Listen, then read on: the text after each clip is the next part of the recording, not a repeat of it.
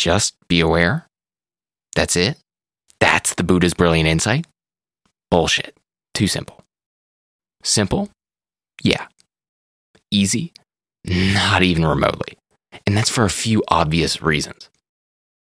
First, dissonant vibrations are constantly being regenerated by the mind. Second, we lack a strong enough mind-body connection to even know exactly where in our body these dissonant vibrations are arising from. Third, the mind tends to dislike dissonant vibrations from unknown sources. And fourth, the mind tends not to want, aka aversion, what it dislikes. For example, let's say, the loaded and vivid memory of your beloved high school girlfriend dumping you randomly arises. The thought triggers a lot: grief, burning rage, numbness, a little bit of nausea. Running in parallel to these sensations, of course, are craving, aversion, desire, and suffering. It's all there. It's all uncomfortable. It's all unpleasant. Please, for the love of God, make it stop. Aha, but then you remember the Buddha's claim. If I am fully aware of an unpleasant sensation, then it will cease to be a source of suffering because I no longer have preferences for what happens to it. So all I have to do, you think to yourself, is place my undivided attention on these sensations, the kind of attention that's free from all clinging and fear, and the suffering will supposedly disappear. So you give it a go. First, you try pinpointing exactly where these sensations are occurring, down to the millimeter. Now, they can crop up literally anywhere on the body, meaning there's a lot of area to cover. Where do you even begin? In your chest? Eyebrows? Gallbladder? The hypothesis doesn't say.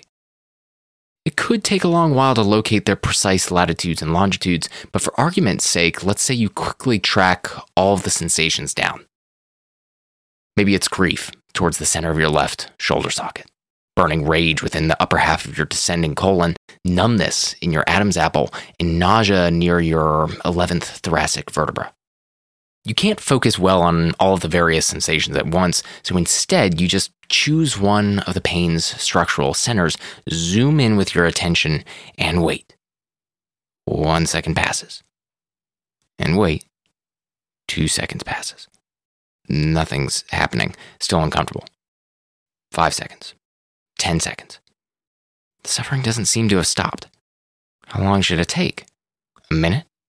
An hour? The hypothesis doesn't say. It only claims that it'll disappear the moment you're fully mindful of the sensation. What was she wearing that day? Oops, the thought comes out of nowhere as just interesting enough to capture your attention. Good question. I think it was that navy blue V-neck shirt she always used to wear. You respond to no one in particular. Was she wearing jeans? It asks back. Interesting. Another good question. Honestly, I don't really remember. If you aren't careful, like a full-blown schizophrenic, you'll continue this psychotic narrative with yourself all the way back down into the inferno. God, her outfits are so cute. Oh, I loved her so much. Man, I would have done anything for her. Fuck, I can't believe she cheated on me with that ROTC guy. How could she? And then I forgave her? I had no self-respect. God, I was so desperate for love and handjobs. And then she dumped me? Me? In front of so many people? Humiliating. Why didn't I have the balls to dump her first? God, and then I cried like a fucking pussy. Fuck her. Fuck me. Jesus, this hurts. Oh, wow, this hurts bad. Wow, this hurts really bad. At this point, the trickery of the mind has caused you to totally abandon the experiment by unconsciously lassoing you back into craving and aversion. It's done so through a series of perfectly compelling thoughts, which play off of your unique emotional vulnerabilities. These trains of thoughts happen in a fraction of a second, so quickly and habitually that they often don't even register as being vibratory. As if the thoughts were written by and belong to you instead of just being witnessed by you. As if any thought actually mattered in the grand scheme of things. This is a real issue because, again, left to its own devices, the ego will persuade itself to ditch the experiment over and over. The mind will repeatedly convince itself that presence isn't the answer, that unhappiness can somehow only be solved through more gratification, complaining, and fantasizing. Yes. Okay, here we go. Aware being aware. This is really it. Yep. Really doing it. Super present. Not really feeling any happier here. Oh God, this is so boring. Maybe this whole awareness thing doesn't work for me. Ooh, maybe what I need is a scone. Boom, just like that. Sensations triggered and the cycle of suffering takes its first revolution. Put differently, we very easily think we're observing sensations when all we're really doing is, well, thinking. And given all of this, rather than suffering being reduced, as was gloriously on offer by the Buddha, it has multiplied. More unfortunate still is the fact that the mind somehow ends up blaming awareness as the misery's instigator, rather than on the thoughts themselves, which are the true culprit. Although simple on the surface, the Buddha's hypothesis turns out to be extremely difficult to run properly for other reasons too. Not only is maintaining unwavering focus on sensation nearly impossible, but the experiment also asks that we not expect any kind of extrinsic reward for successfully doing so. Why is that such a problem? Imagine it like this. A group of researchers tells you to, quote, stack 10 plates on top of your head and then walk a mile without spilling them. Why, you ask? Well, because based on the joyous testimonials from a few successful participants from the past, your reward upon completion might make you feel as though you lived on Mars. How about that?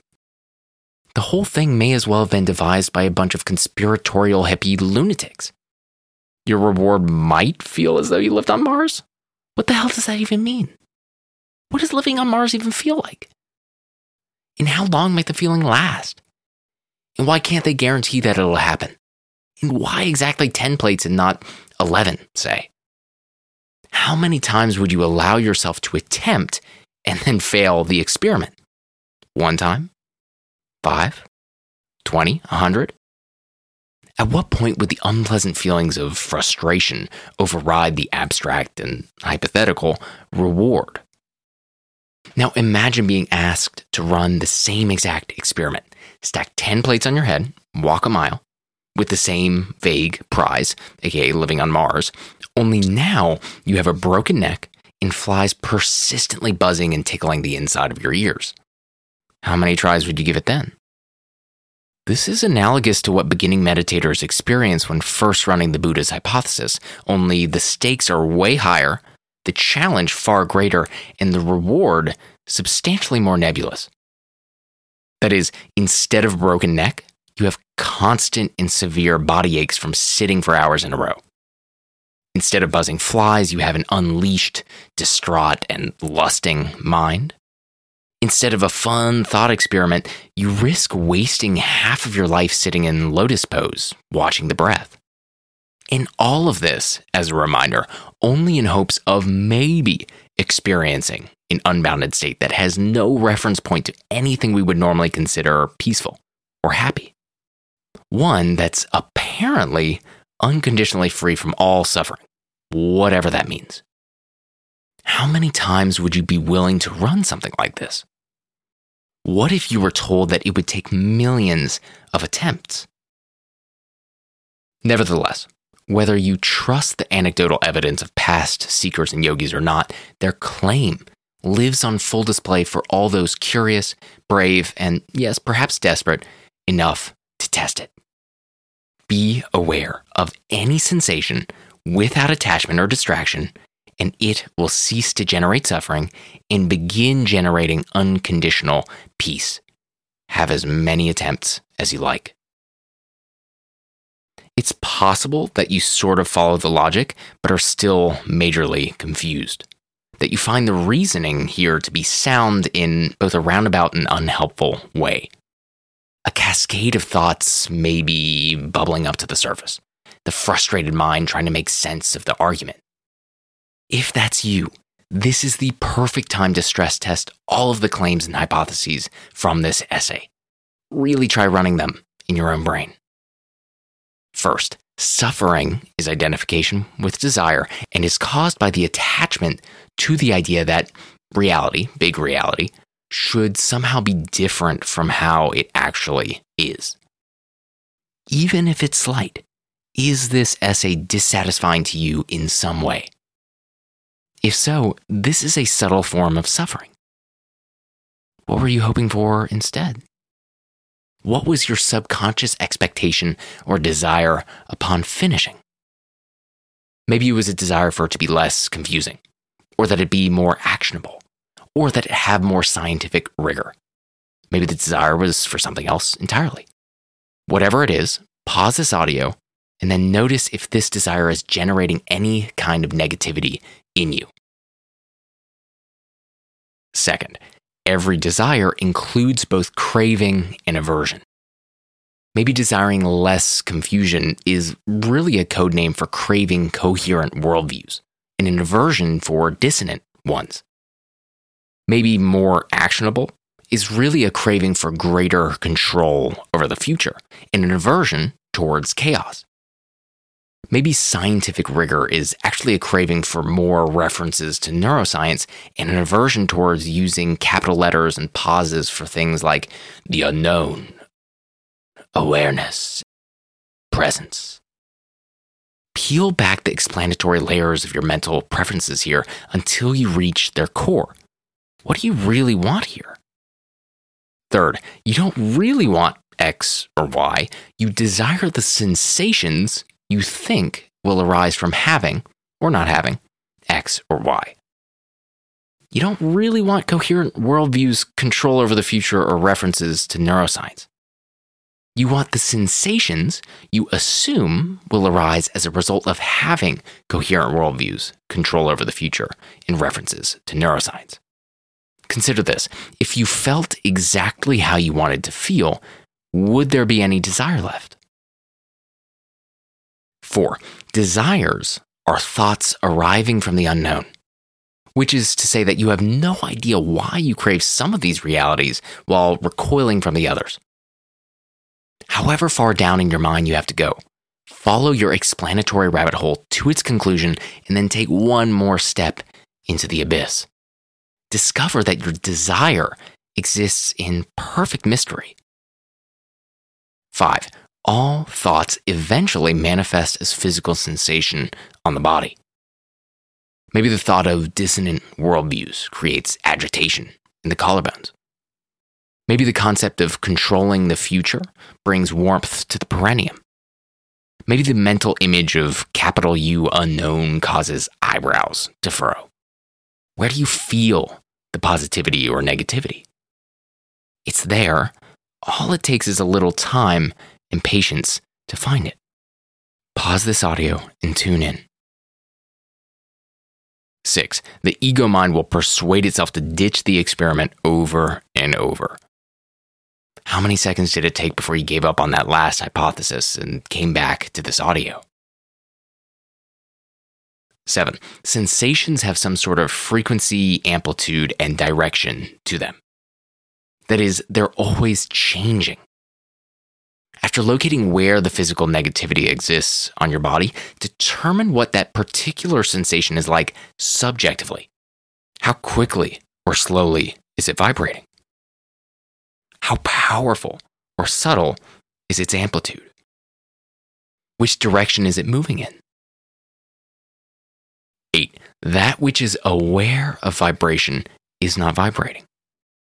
That which is aware of suffering does not suffer. That which is aware of yourself is not yourself. Are you the frequencies and amplitudes? Or are you aware of the frequencies and amplitudes? Are you the changes? Or are you aware of the changes? You can't be both. It's always the latter. 9.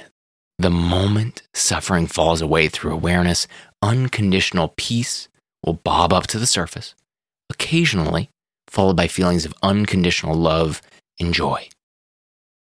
Is there a beginning or an end to vibration? Is there space encompassing thought and sensation? Is there something else to do? This is who you really are, timeless, deathless, everything and nothing, beyond gain and loss. No fear, pure love. We're educated to believe that peace is earned through action instead of it being a birthright. That joy is a reward only distributed at the end of a journey instead of it being used as stepping stones along the way. We're taught that love happens only after we deserve it instead of the other way around. And we're told that problems are to be eradicated through brute strength, cunning, and willpower. Either you work harder or you think smarter.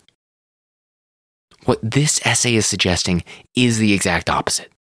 No one can fully think their way out of suffering or into unconditional happiness because thinking generates sensation, and sensational desire is the base layer of misery. The end of suffering, then, turns out not to be an intellectual pursuit at all. It's a practical one. It must be attempted. The experiment must be run again and again and again and again. And what are those steps in order? 1, observe a thought for what it truly is, transitory vibration. 2, pinpoint the sensation it created in the body, could be in multiple locations. 3, be present with the sensation or sensations. No craving, no aversion. Don't wish it away. Don't wish something else takes its place. Just be with it. Better yet, just be it. Step 4, as soon as a new thought arises, start again. Step 5, as soon as a thought about a thought arises, see step 4. Repeat ad nauseum, over and over until the experiment becomes unbearable. Over and over until the heat of frustration incinerates the ego. Over and over until you consciously decide to say, screw it, drop the plates from your head, and find your own path to Mars. Over and over until you finally realize that you're already here.